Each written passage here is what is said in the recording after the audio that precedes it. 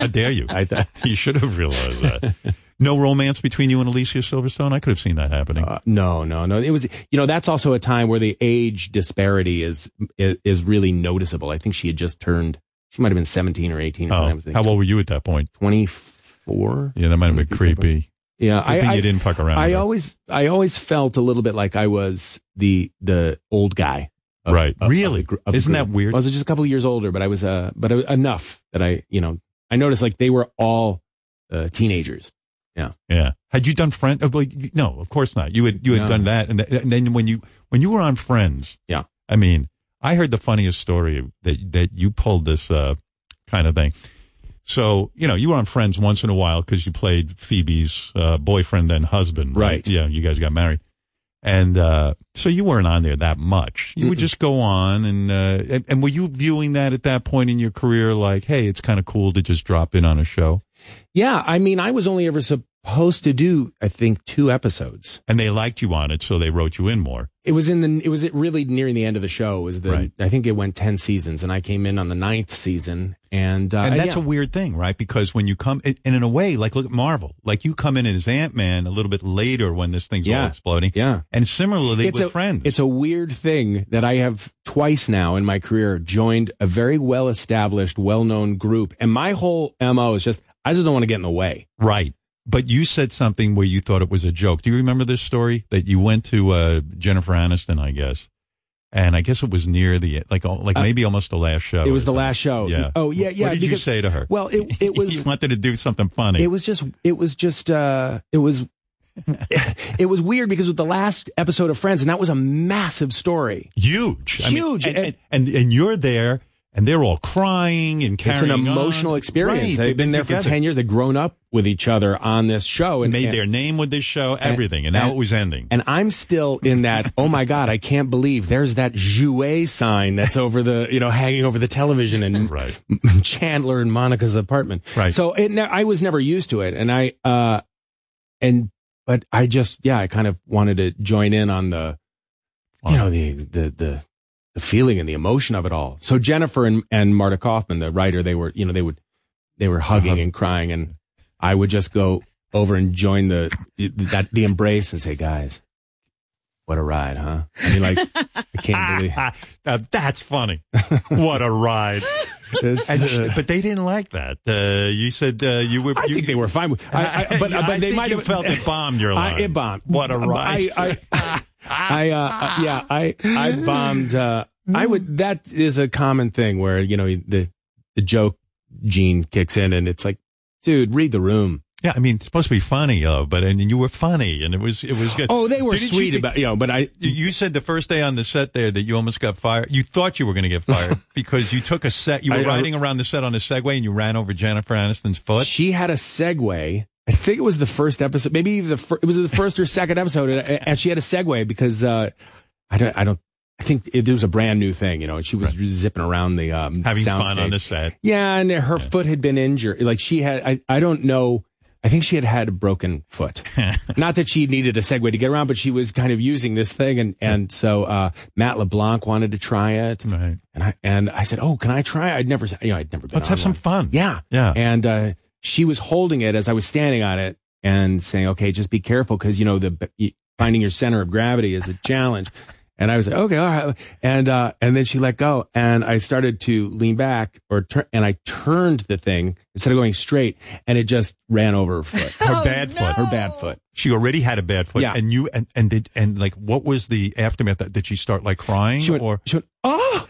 And then, and I could tell, she like immediate shock. There were a group of people, including writers and producers, all running over. They looked completely freaked out. She said, "I'm okay. I'm okay. And then she meanwhile, sat down. Is she like wincing and like? Oh, she was in pain. Oh yeah, she was. Yeah, no, she was. Do you think she was playing it up a little just to make you feel bad? Immediately, I think it was that default mechanism in her. She's like, no, don't worry, it's fine. I'm okay. I just need to sit down for a second. But was it like, oh, I'm okay. Oh, and limping and everything? Yeah, kind of like hand up. Just give me a sec. Oh, everyone must have hated you. Oh yeah, no, I felt like a complete you idiot. You had to ride the Segway. Yeah. You had to ride. Yeah. You had to ride the Segway. Matt LeBlanc is obviously familiar around vehicles. He hosted the driving show. I shouldn't be on a Segway. And if he runs over her foot, he's a regular on the show. He's got equal status. They're not getting rid of Joey. No, they're not. But Mike Hannigan can get no one's going to miss Mike Hannigan. I don't even remember your name, Mike Hannigan. I can't even believe that. I would have killed myself.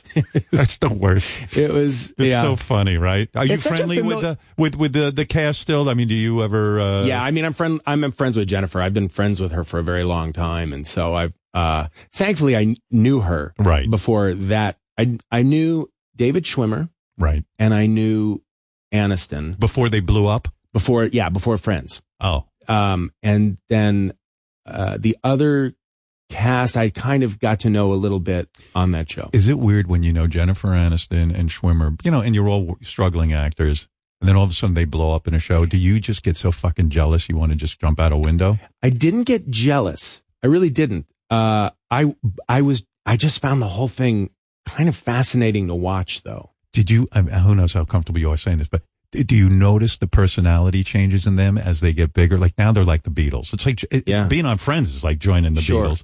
And poor you come in for a session on the Beatles and you run over people's feet with the Segway. I mean, oh my God. They'll tell you, John Lennon is going to let you play organ. You're Billy Preston and you fucking run over his, and he can't play the guitar or something. But, because that's the analogy. But when you knew Jennifer Aniston and she was a struggling actress and you knew Schwimmer and, he's like all of us. We go out, we party, we this, that. All of a sudden that fame hits. Is it fascinating to see the personality change? I think, when I see them or I've talked to them over the years, they don't seem different to me. However, I think that they were and are really at a level of such fame that I see, and you can see it happen with anybody who becomes really famous. I think a little bit more reclusive. Do you think that happened with you with Ant-Man? Because, okay, yes, everyone knew your face. Everyone knows you as an actor. But Ant-Man made a shitload of money. Kids know you. Yeah. You're fucking Ant-Man. It's crazy. It's surreal. Does it get a little nutty in your personal life? It only can get a little weird when I'm with my kids. But my kids are used to it now, too, where it's like I'm out and people are just yelling Ant-Man. Do they hate it in the sense that they don't want to share they don't want to see people fawning all over you? Like Bruce Springsteen was on Jimmy Kimmel's show the other night, and he was saying, my kids do not want to see me in front of 50,000 people and everyone yelling Bruce. They don't give a shit. They want you focused on them. That's right. No. That's absolutely, as it should be. Can you get caught up in that as a dad? Can you want them in a secret sort of way to see you as Ant-Man and everyone fawning all over you and kids freaking out? And maybe on some level it's kind of cool, but then you go to yourself, well, shit, this is probably fucking them up. My whole thing, I think, as any parent, you just, no matter what you do, you just don't want, whatever your actions are, whatever your job, you just don't want your kids to get fucked up in some way. Yeah. And we just want to protect our children. No, my relationship with my kids is very much as a dad. Yeah. And they look at me as their dad. But would you bring them to the set? Of a Marvel movie where you're doing Ant-Man? Yeah, they came to the set of. Is this good or bad, do you think?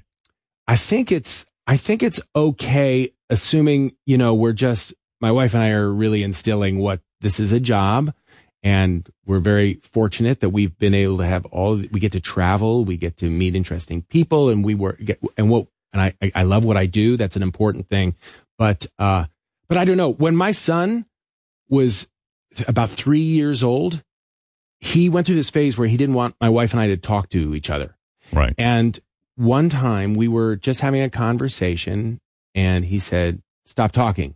And I said, "Jack, look, this is a good thing. Mom and Dad are going to talk. And it's okay." And so we kept talking and he said, "Stop, be quiet. Be quiet. Action." and I stopped and I looked at him and he was completely serious and he said, "You're not allowed to talk when they say action." Oh, wow. And I thought, this kid's been on too many sets. Yeah. We're taking him out of this showbiz thing. Well, you live in New York. I do. I was surprised. I said to my wife, I go, Paul lives in New York. And she goes, of course, we saw him at the Knicks game. I go, oh, yeah, that's right. We saw him at the Knicks game. Are the Knicks going to be any good this year? I mean, be honest.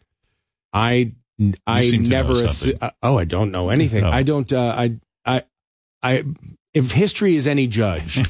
No. See, I have a theory. Maybe you're the same way. I don't want them to be good because I get those front row seats. I'm afraid if they got too good, I'd probably have to sit in the second row, and then I'd be humiliated. Wouldn't you be humiliated if they moved you to the second row at the Knicks game? Now that they're popular. Yeah. Isn't that a sign that you've made it when you get the front row seats? It was very exciting to sit down there and watch Yes. I mean, my God, that was pretty cool. I wouldn't go if I had to sit in the second row. My ego couldn't handle it. I would say, wow, I've really think kind you're of fallen. I don't know. You never know. It's just really, and you were sitting next to 50 Cent at the game. Yeah. And then I always looked into the second, third row, see who's back there, to see who was there. And who was there? Do you remember? I remember one time I turned around and I saw that comedian, what the heck's his name? He's on the... JB Smoove? JB Smoove. I go, JB, you're third row? He goes, yeah. What did you think? I go, well, maybe be in the second row. He goes, I'm fine being in the third row. That's my lane. I know where I'm at. I go, I'm sorry. I said, let me see if I can help you out. Because it's all right. I'm fine. I don't want to be in the first row. That was so great. I love this behind the scenes stuff. You, tell me if it's true on Ant-Man, Avengers. You got a hold of Captain America's shield. In other words, he had to walk, the guy who plays Captain America. Yeah. He gives the shield. I guess he had to take a shit or something, and he goes and he hands it to the PA or somebody. Right. And you say, "Hey, PA, give me that fucking shield. Yeah. I'm going to hold it." Yeah. You were shocked. It was heavier than you thought. It's heavy. You got to be strong to play. Well, yeah. It is impossible to not be kind of caught up in all of the stuff. I mean, we were shooting Endgame, and it's like, wow. There's the gauntlet. Yeah. And there's Thor's hammer. You get genuinely excited. Yes. I would too. I mean, all of the memorabilia, all of this stuff that I know is like kind of ingrained in people's consciousness. Is there a problem when you're filming an iconic thing like that where you go, shit, maybe I should grab something. Maybe I should take my Ant-Man I just assume, I assume they're just monitoring everything. They do. And I can't, you can't take that it home. would be a real bad move to try and pocket a shield. Not pocket, but would you be a douchebag if you went up to them and said, "Oh, can I keep my Ant-Man I've done it. boots?" Oh, I did it. What do you have? I have an Ant-Man helmet. Oh, you do? Yeah. Now tell me about the helmet. Yeah. I heard the helmet that they make for you is terribly, it's hard to hear when you're wearing the helmet. And that you have trouble. I mean, it affects your acting too. It's a bit of a problem that when you're wearing the helmet, you can't hear very well. It's muffled. It's not too bad. I have not found it to be that bad, but I also a lot of times have the helmet on and don't have a face shield. I see, right? And they'll digitally add some things. But the helmets are, they get to be. They're not the most comfortable things in the world, but it's not too bad. I think some are probably worse than other. I think the whole Black Panther costume is got to be tough. Are you shocked when you see yourself in those movies? Because I would imagine there's so much green screen special effects and everything. In a way, of course, you're probably half the shit you shoot, you're imagining. You see it for the first time when you see the movie sometimes. Like right. That Endgame, that whole sequence, it was like, oh my God. So this is what it looks like. And you do kind of have to imagine certain things, but there's also, and it's amazing. It's incredible. I mean, they've got really talented people doing. Are you talking about when people start disappearing and stuff? All of this stuff. Yeah. Wow. It was really, it's cool to see. It's cool to see because, you work on something, but it's still nice when you see the movie to be surprised. When the dude who plays the Hulk, he does a good job. I can't think of his name. Mark Ruffalo. Mark Ruffalo. Yeah. Who cares about him? But I'm saying, no, I'm just joking. I'm busting balls. Take it easy. Paul says he's a better actor than Mark Ruffalo, but that's off camera. I don't want you to say. But he's not impressed with Mark. No, he doesn't like Mark. But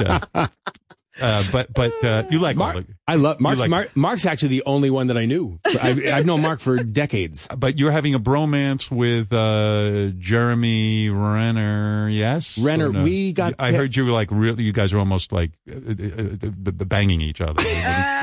We did. They split up people to do the press junkets. Yes. And Jeremy Renner and I were paired together.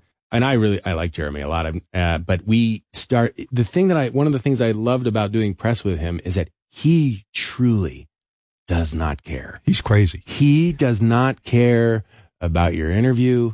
He doesn't care. Like, he's just, he's kind of, he's kind of nuts, right? He's kind of, I don't think he's nuts. I think he's very, I find him to be pretty funny dude. I really like him. But yes, go ahead. But no, but we were, I think the whole absurdity of all of it just kind of struck us early on in our interviews. And so they just became more and more ridiculous. But as an actor, it is show business. I don't have to explain this to you. You know, you do have to go out and sell a movie, right? Yeah. You have to go all over the place and do this thing. Jeremy could get in. You know, he can't let you do all the heavy lifting and answer all the douchey questions. He's got to chip in. And I think he did. All right, okay. I think he did. You know, stop it.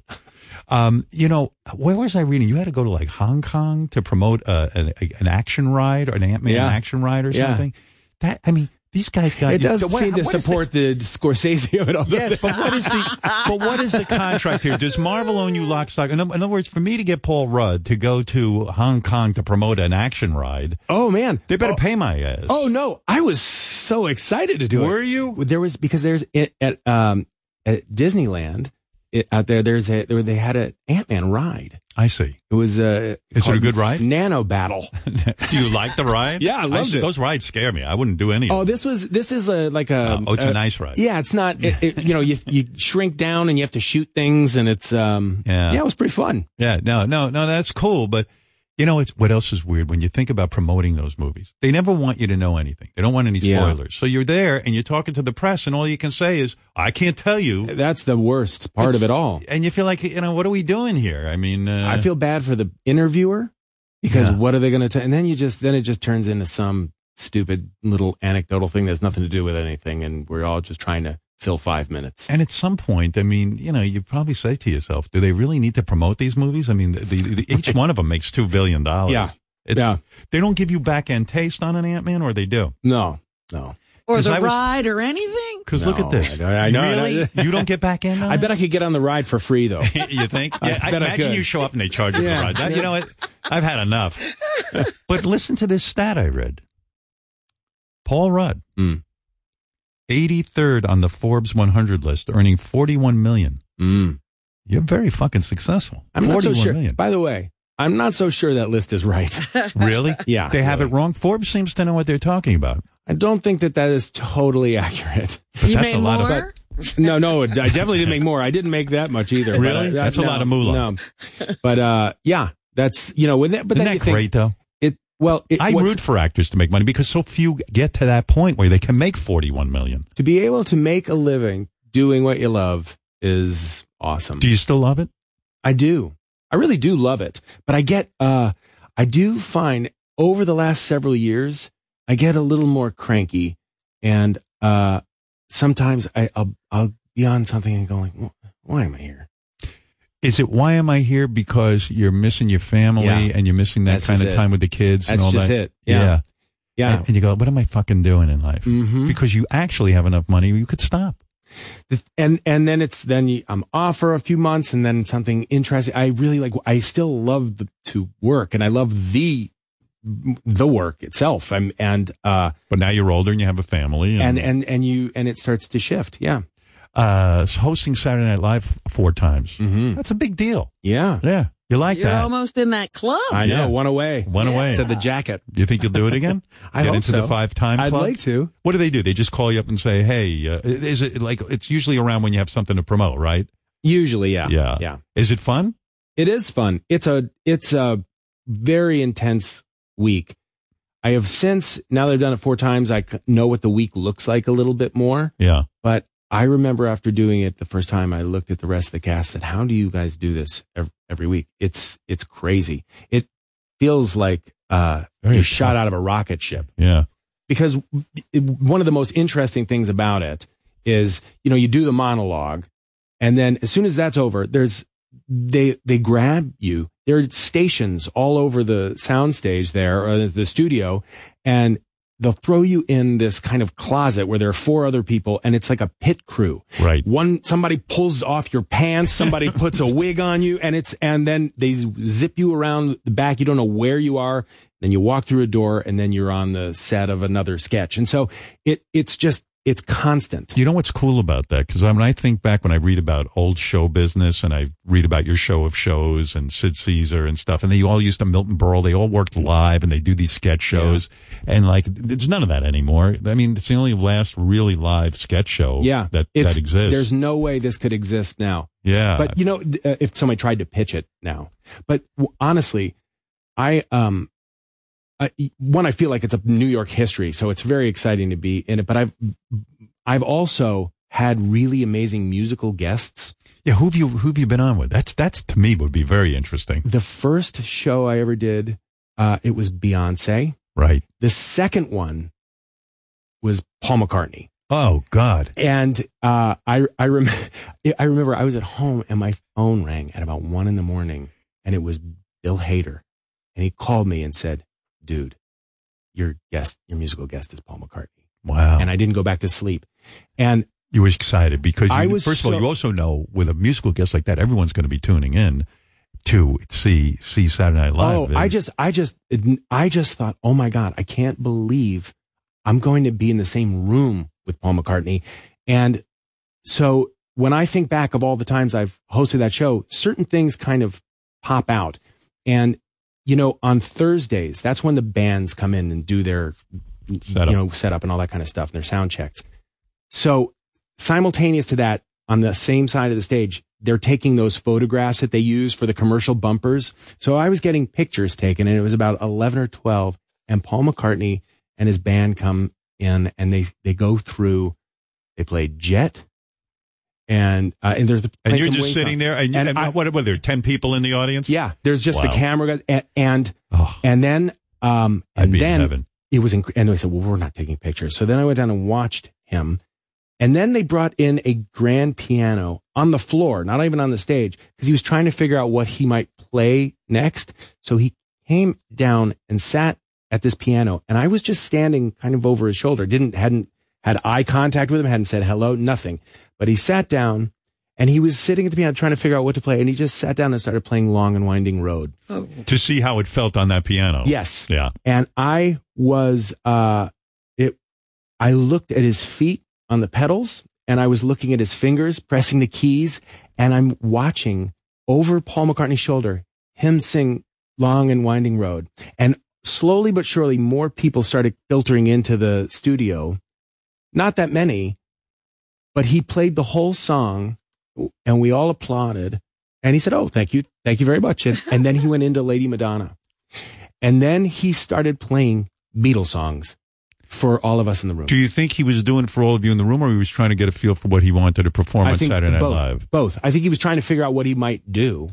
But, you know, one of the things that I love so many things about Paul McCartney, right. But it seems as if it's fun to see people when they've achieved a certain place in life and their place in it, and they're comfortable with it. And he seems to be in that place. It's like an enlightenment. And he knows we all want to hear his music. We all know. But how generous of him to do that. Incredibly. Because some people would be like, fuck you guys. I'm getting out of here. But, you know, you describe watching his hands and his feet. Don't you try to say to yourself, now, freeze this in my memory. Yes, I do. I don't want to forget this. And it's so interesting what we focus on.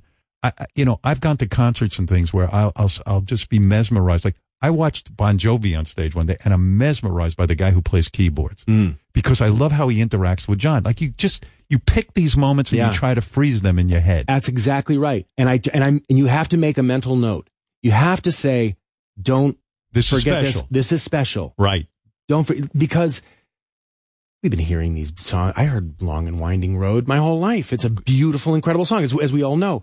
And I'm looking at his hands saying, those were the hands that played that note, those keys, when it was written, when it was recorded. It was that foot was pressing that, like you're watching Mozart. You're watching Mozart. Right. Yeah. It's unbelievable. What a rare treat, right? Oh my God. It really is.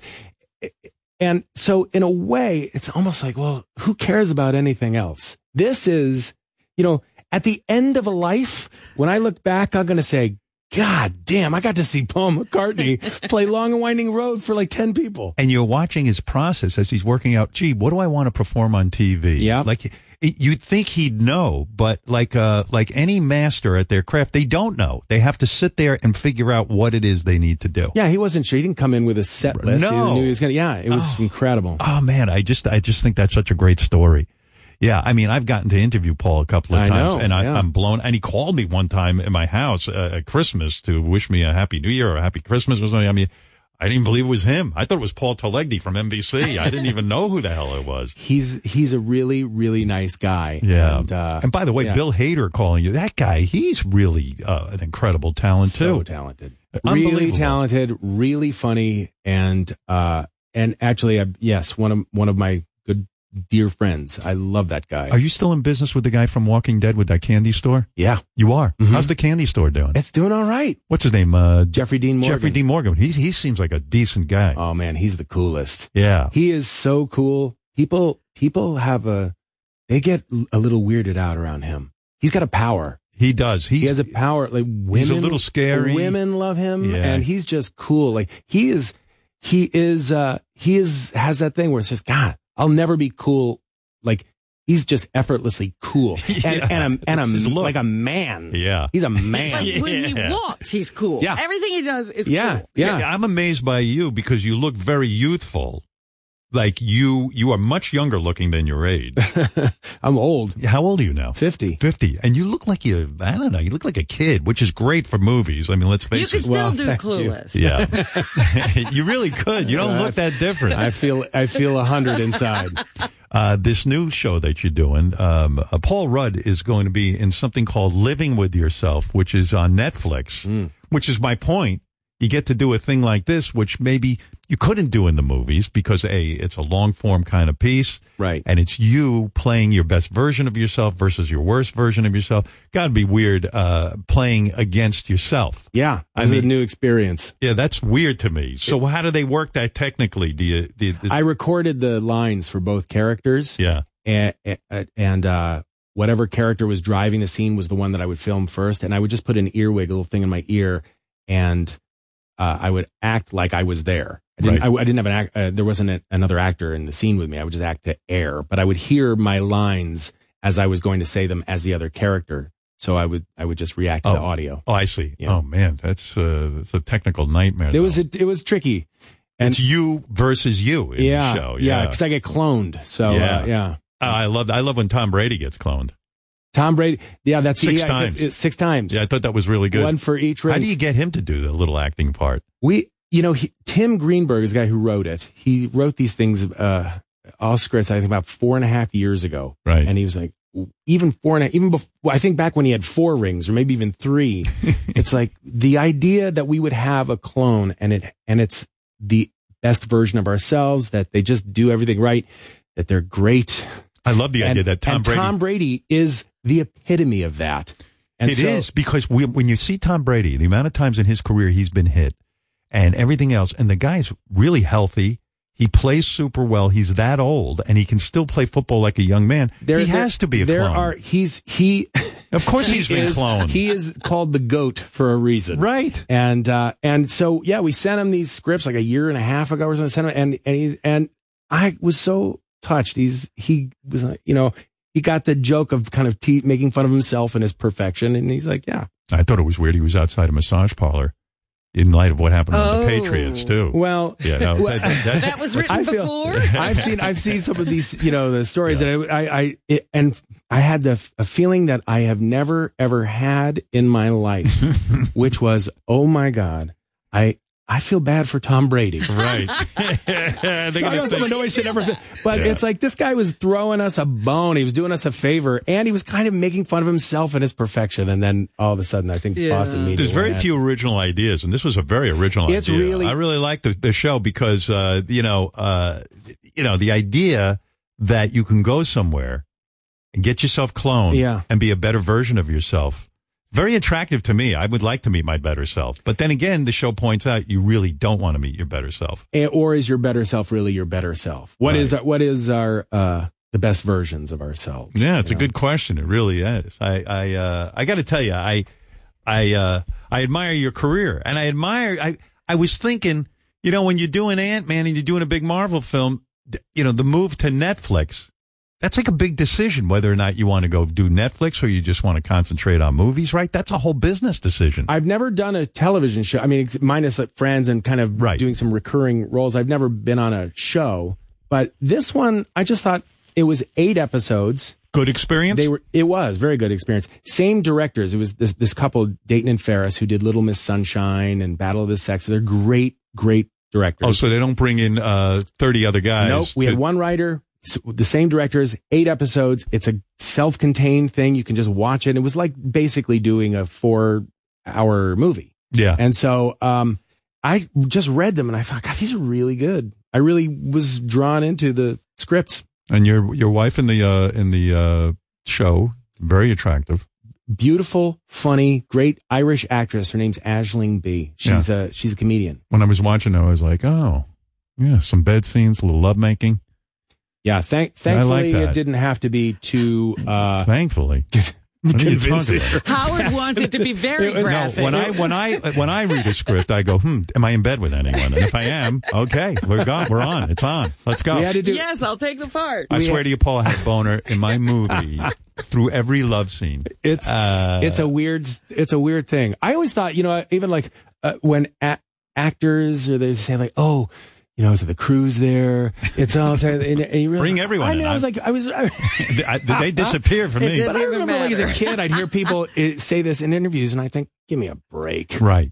But you subscribe to that. You do say it is awkward to get in bed with an actress. It's awkward. It is awkward in that you're kissing somebody or you're lying on top of them. And in Aisling's case, she had no shirt on, but she had the little stickers that go the pasties. The pasties. Yeah. And I'm starting a company making those, by the way. You and that Jeffrey Dean Morgan might want to come in business with me. We could sell them at the candy store. Edibles. Edible pasties. There actually is a thing my wife buys. They call nippets, and they covers up your nips. Right. Nippets. Nippets, so you don't have to wear a bra. Brilliant. Yeah. And so, you think I'm laying on top of this poor girl. I'm kissing her. You feel bad for her. And and we're at work. This is our job. This is our job. And thankfully, what do you do? Do you see the absurdity in it and start laughing? Oh, absolutely. We were laughing throughout all of it. And Aisling is telling stories about, you can't turn on the air conditioning in a room because the mics pick up the sound. Right. Yes. So it gets hot. She's sweating. Her nippets are falling off. And so I am trying to position my arm so the cameras and the crew can't see. You feel protective of her. Protective. Yes. And so it. Do you say to her, the nippets have fallen off? Or I think she was aware. I see. But then it's weird because the scene's over and she's just got a nippet on her neck. How'd this get here? Oh my God! It's just so strange. Yeah, it's weird. But it's a super weird thing to do. I thought it was weird that I got aroused in every scene I was in with a woman. I mean, anytime I was in any proximity, I was aroused. I said, "What's wrong with me?" I mean, I'm clearly not an actor. I mean, it makes sense, right? I mean, just your biology. It's fantastic. Well, you have to watch Paul Rudd in Living with Yourself. It asks the philosophical. It's a funny show, but you also have to sit there and ponder the question: what if they could make a better version of me? Would I hate this person or would I like them? And who's choosing what's better? That's right. I mean, it's, Robin, you're asking a very important question. It's very, very urgent. Look at you. You're really killing it. You're doing it. Look at the three of us right now. Look at us. Here we are. Maybe Paul McCartney's not in the room, but Fred's here. Fred's here. That's right. Take a look. Hi, Fred. I know. Yeah. Oh, you sure you want to see him? Okay. He's there. Yeah. He sure is. He's not looking. There's the 4 of us, really. No. It's hard because we're separated by this partition. Yeah. Yes. Oh, God. I was, thinking about love scenes. I knocked over the craft services table with my boner one time. It was very embarrassing. Now. But impressive. Yes. Paul Rudd. The show is called Living with Yourself, available exclusively on Netflix. From what I'm hearing, good experience on Netflix. They didn't interfere while you were shooting. No, they were great. They don't send any executives down to nudge you? No, not even once. They were supportive. I mean, they've been pretty terrific as far as giving, directors and writers their time. They're good people. They really, it's been, it was a good experience. No show notes from a guy up in an office somewhere? No, it did. You know what I was watching you on, and I had such mixed emotions. You did that show, Between Two Ferns, with Zach Galifianakis. Right. And it's a funny show. Yeah. In that you're sitting there, and you're a good sport, because to me, I liken it to a roast. Yeah. The guy sits you down and he says every insulting thing he can think of saying to Paul Rudd.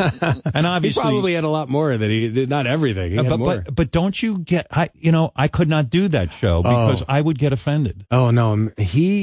That's another guy, Zach Galifianakis. Yes. That is one of the funniest people I've ever met and have ever seen. Like his whole style. I mean, when he was doing, before Hangover, when he was just doing stand-up, kind of starting off, he was one of my favorite comedians.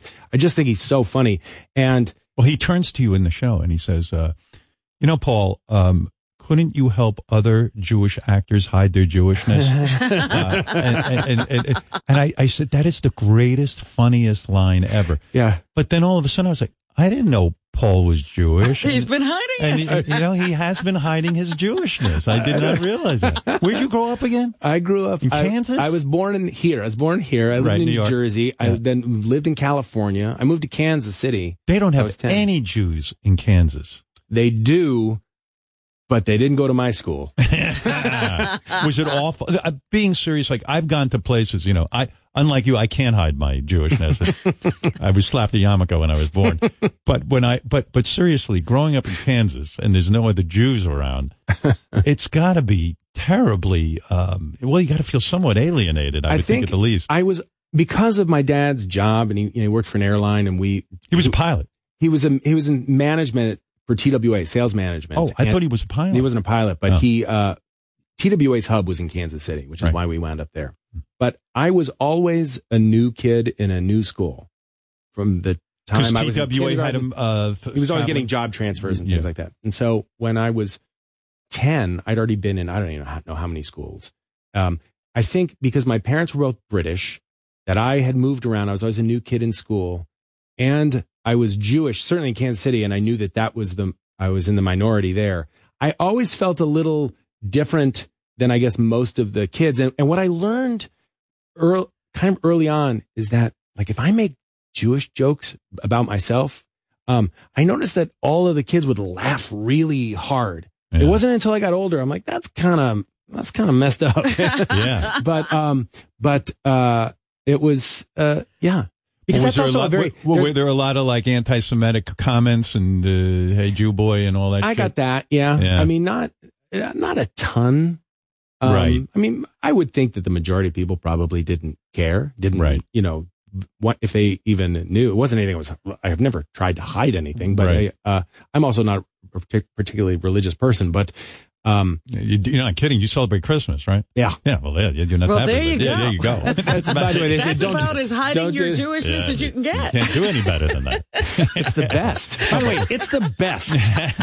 Christmas is awesome. Oh man, yes, it's my favorite part about being Jewish. Oh my God. I mean, it's sometimes crazy when you when I think about growing up in Kansas. I can't even imagine, because I know what's down in people's hearts, and they're not. A lot of people are just real bad motherfuckers who want to get at you some way. The thing is weird is that that's a part of the country that is, it's Bible Belt. Yep.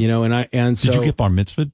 I did. In Kansas? In Canada. Oh, in Canada. In Toronto, because I had a lot of family that was in Toronto. Oh, by then you had moved out of Kansas? No, I was still living in Kansas, but it was like, instead of having everybody come to Kansas City, right? Let's just go to this. I don't even think you could have been bar mitzvahed in Kansas City. Where are you going to find a rabbi? And then you're not going to invite those kids from school. They're there. They're there. No, but when Zach says to you, "How did you hide your Jewishness?" I go, "Oh my God!" And then there were like 50 insults in a row. And I go, I realize you're being roasted. Yeah, but also there's people say, "Oh, this is written." It's rehearsed. It's not. I had no idea what Zach was going to say. We just film it. He has his list of questions. Yeah. And you have to react. But you chose, you consciously chose. It's an acting assignment, really. That's why I don't think I'd be good at it. I would probably erupt, but maybe that would be good. I don't know. But but you sat there and you kind of calmly took it. Right. And I said, you know what? That isn't easy to take. He said some really mean things to you, but you were laughing. Yeah. I mean, I don't take any of it. I think it is really funny, and also the jokes are really good. Yeah. They were great. But Zach is also one of the sweetest guys. I don't know if I've never met him. Oh, no. He is really, and then as soon as it's not, as it's done, he's like, I'm so sorry. He feels awful. Yeah, but it's, you know you what's felt like you were back in Kansas. You know what's going to play. You know what's going to hopefully work. And he is legitimately one of the. Yeah. Oh God. Well, I don't mean to insult you by saying you're a really nice guy. I appreciate it. Thank you. And Paul Rudd is in Living with Yourself. You got to check it out on Netflix.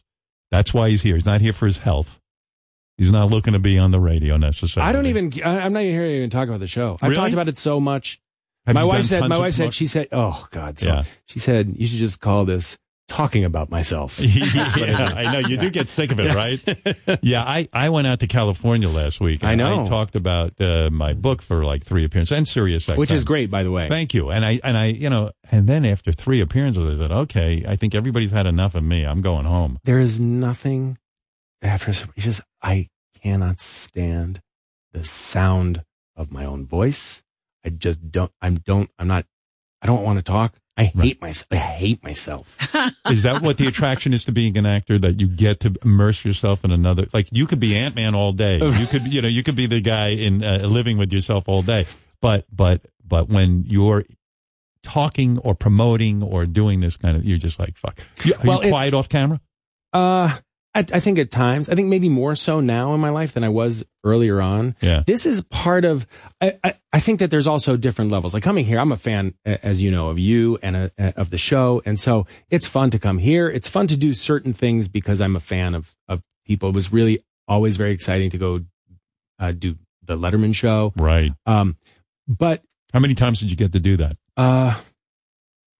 Pretty good number of times. Did you feel pressure being on that show? Absolutely. Did you feel you had to be delightful and funny and yeah, brilliant? You just, yeah. I mean, that show was always different than every other show, and I know you feel this. You've talked about it. Absolutely. He was our, and he's my hero, and so it becomes a thing of, I just want him to not be bummed out I'm on the show. Right. That's how I always felt. That's what it really kind of boils down to.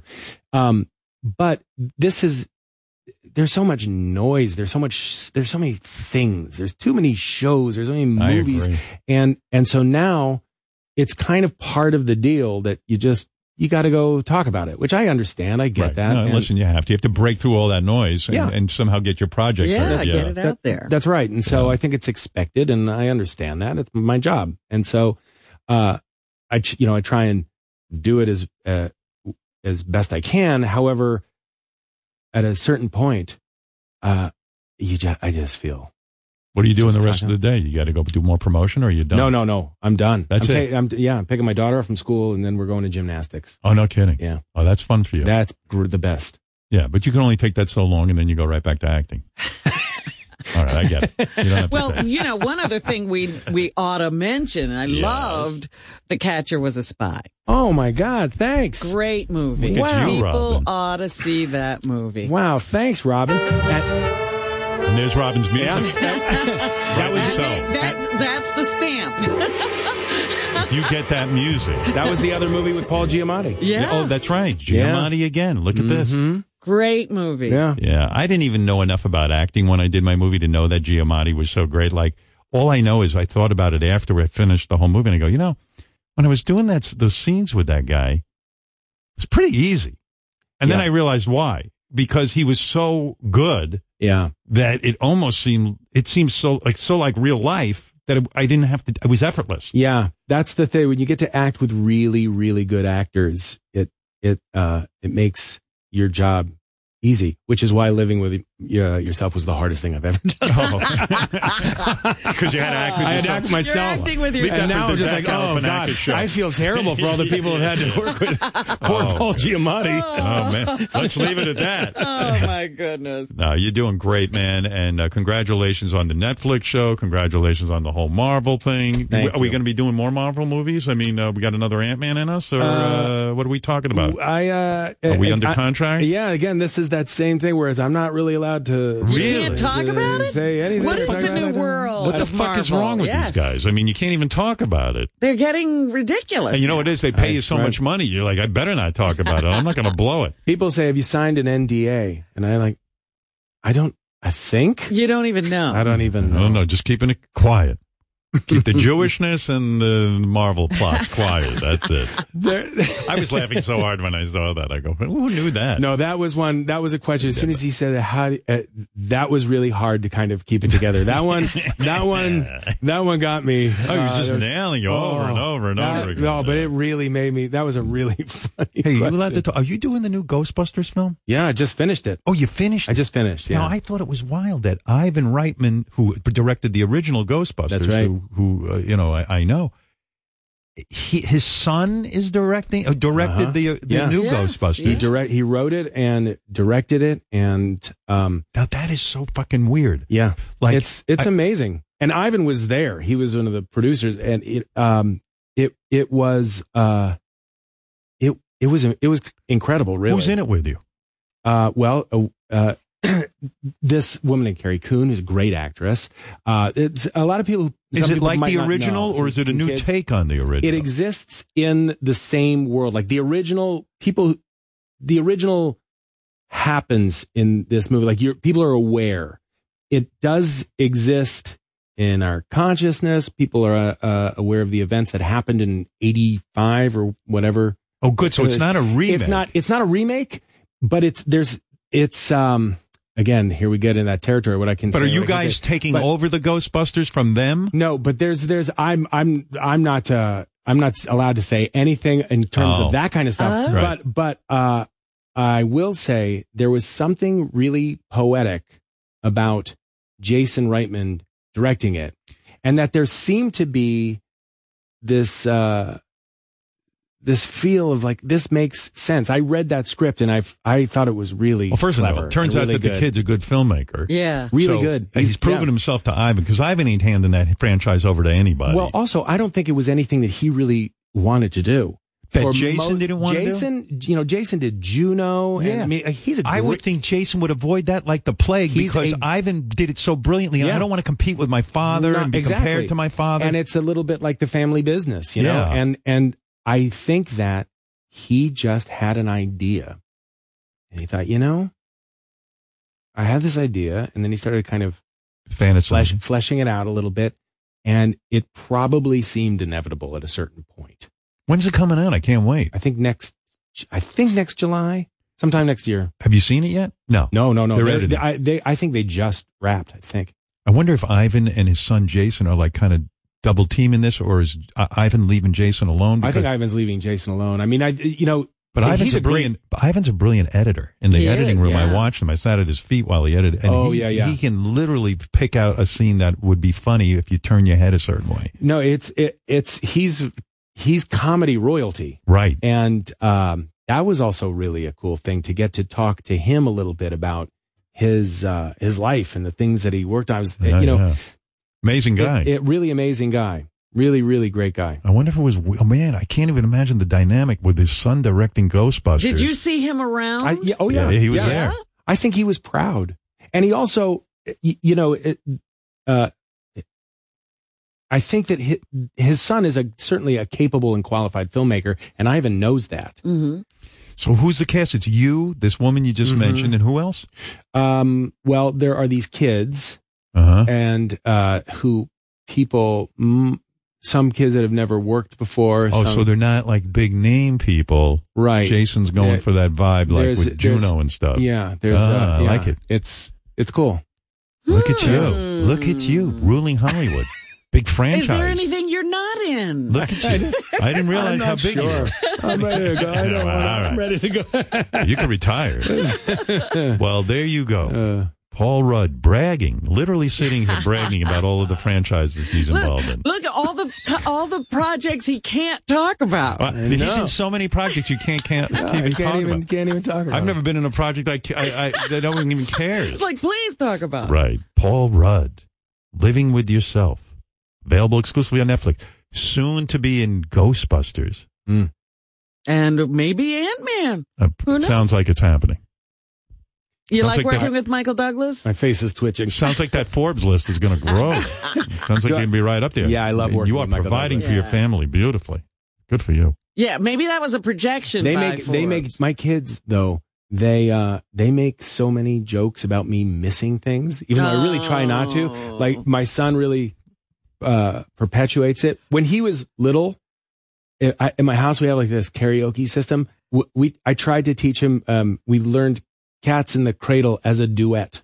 No. Yeah. That's the wrong song to pick. Yeah. I used to sing it at my father angrily. It's the worst, most painful, awful. A child was born just the other day. He came in the world in a usual way, but there were bills to pay and something to catch. Yeah. If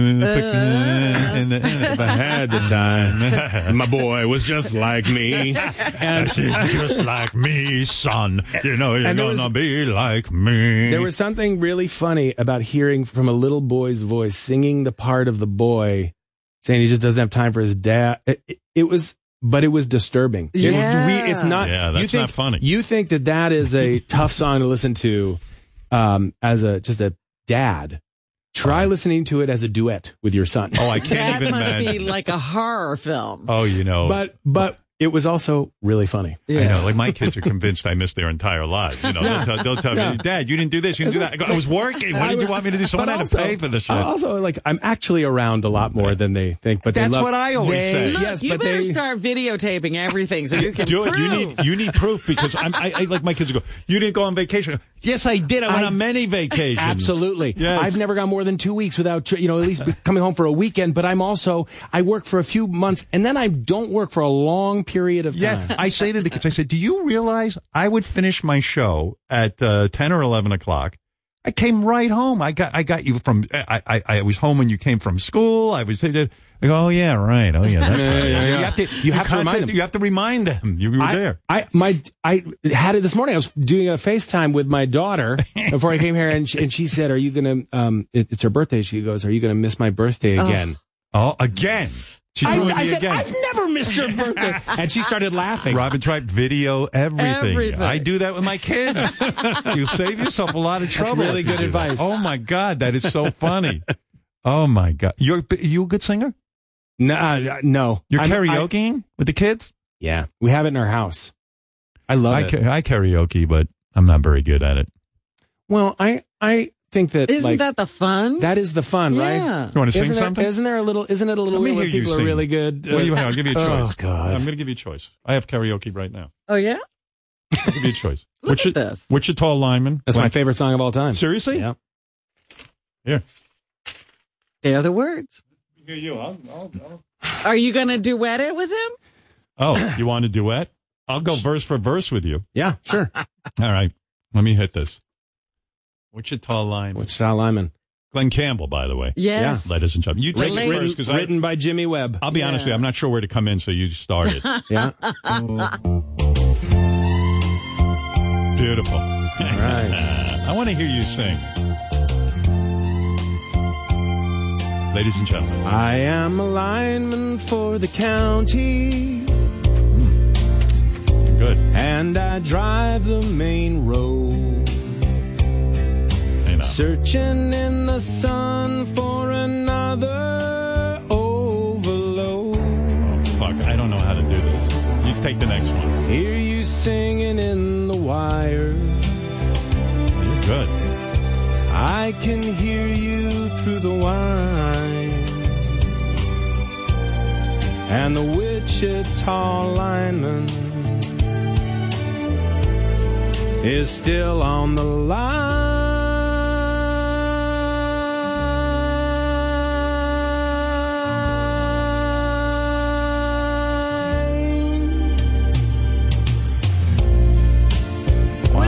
I don't know how to sing sing that. I'm the man. You hit that note. By the way, you're making me look bad. I didn't really hit that note. That was a little strange. I was going to say, drop the mic. No, that was really good. That didn't. I was a little nervous. I knew that was coming up. I'll do Over the Rainbow. Over the Rainbow? Yeah. Judy Garland. Talk about hitting notes. Nice. I can hit these. Okay. Somewhere over the rainbow, way up high, there's a land that I heard of once in a lullaby. Somewhere over the rainbow, skies are blue, and the dreams that you dare to dream really do come true. That was beautiful. Thank you. I was crying. It was good. Nice. It really. You want to go in concert? Want to start a band? You play anything? You've got a nice voice. I do. Singing you really the classics. Do. You know why I committed? You taught me something today. I committed to the song. I think it was Jim Carrey that taught us all. Or maybe it was. I don't know. But listen, you do. You have a nice voice. You were beautiful. Thank you can do a musical. Yeah. I might let you in on a threesome with me and Fred. I am in. Well, let me tell you. Paul Rudd, you sing, you act, you dance probably. But you're doing Living with Yourself, available exclusively on Netflix. We will all tune in. And thank you for these wonderful moments today. Loved having you on the show. Thank you. It's been great being here. Great to have you here. Paul Rudd, everyone. Robin, you're obviously turned on by Paul, I can tell. I see what's happening over there. She is. I'm a big fan. Let's leave it at that. That's right. That's right. And we'll be back right after these words. Yeah, who did you have dinner with? A friend. Simona Dinnerstein? No, it wasn't Simona. It was my friend Jocelyn. Oh, Jocelyn.